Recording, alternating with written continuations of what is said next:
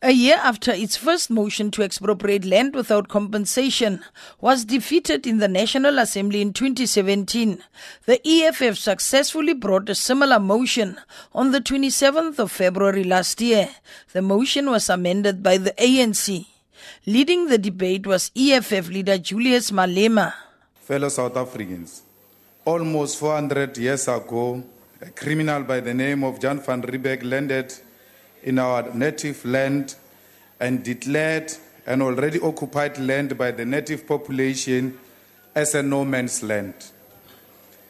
Van Riebeeck, the first descendant of the Dutch to arrive in the Cape, will later lead a full-blown colonial genocide, anti-black land dispossession criminal project. Following the passing of the resolution, the Constitutional Review Committee was tasked to investigate whether South Africans want Section 25 of the Constitution to be amended to allow expropriation of land without compensation.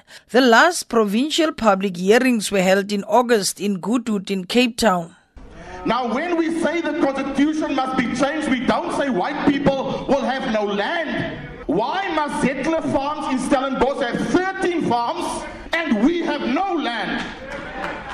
Why must Anton Johan Rupert have land the size of 2 Macassars and I have no land? The moratorium on government land needs to be fast-tracked with speed, because what we are seeing is that white organizations like DA are selling the public land for private consumption, and it's problematic.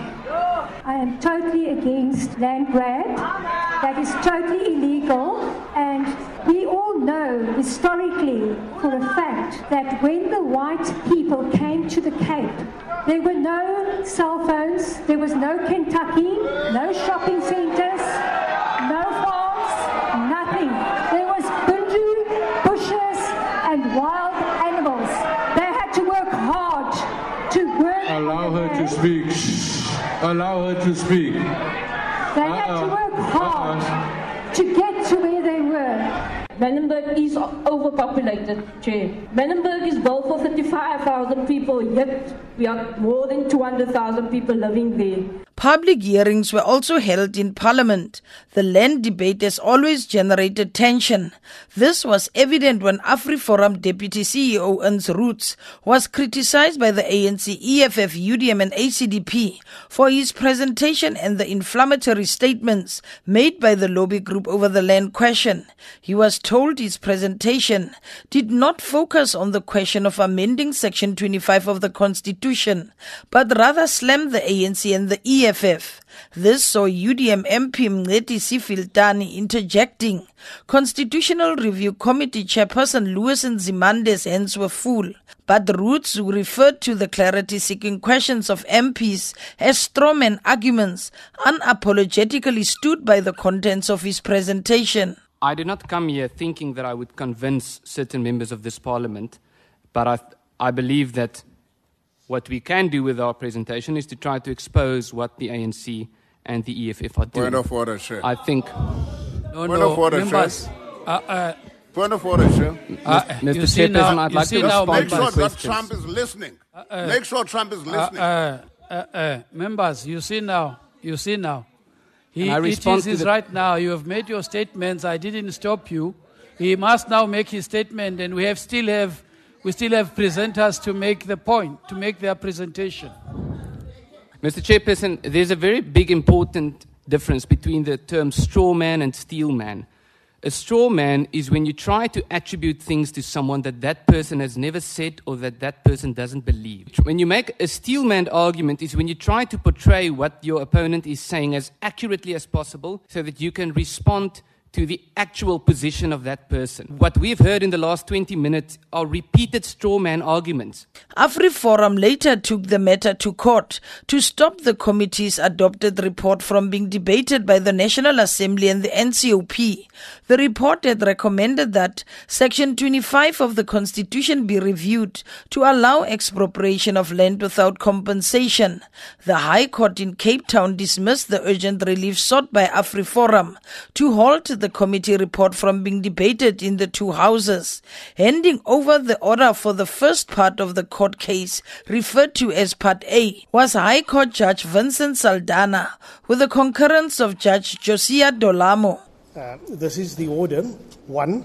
The relief sought by the applicant under Part A, save for that of cost, is dismissed. 2. The issue of cost stands over to be determined in the proceedings under Part B. If such proceedings are not pursued, the cost of Part A will be determined by this court. 3. The parties may between themselves settle a timetable with regard to the proceedings under Part B and may approach either the Judge President of this division or this court to make such timetable an order of court. I concur. Is so ordered. However, after both houses approved the committee report, another resolution was passed in the Assembly to establish an ad hoc committee to amend Section 25 of the Constitution. The ad hoc committee was chaired by National Assembly House Chairperson and ANC MP Toko Didiza.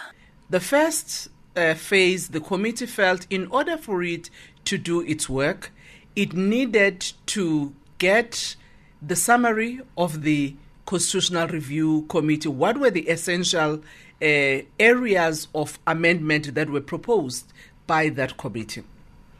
2, to also understand what was the remaining matters in the case of AfriForum and Parliament. And that was necessary because that AfriForum case was not only about tabling the report, it was also about the content of the report that they were contesting. The ad hoc committee also called various stakeholders to make submissions. So we then agreed that we must also call legal experts and others, some of those who were part of the constitution making, so that they can help us understand why they balanced Section 25 in the way in which they did. Because what the mandate said, we must make it implicit what is not clear. Because other people argued that, no, but you don't need to amend the constitution. What you want to do is already there. Others are saying, no, we think there is not clarity. It does not specifically say the state can expropriate without compensation. So amend the constitution. The report of the ad hoc committee was brought to the National Assembly for final approval on the 19th of March before the Assembly rose. The ad hoc committee report acknowledged that the committee was unable to conclude its task of amending Section 25. It therefore recommended that the Sixth Parliament should take the process forward to amend Section 25. The DA and the ACDP had already objected to this recommendation at the committee meeting level. However, more than 200 MPs voted in favor of the report and the recommendations, as Deputy Speaker Lichesa Tsenodi announced the results. There is no abstention, there are 61 noes, and there are 210 yeses. The report is therefore agreed to. The Secretary will read the 10th order.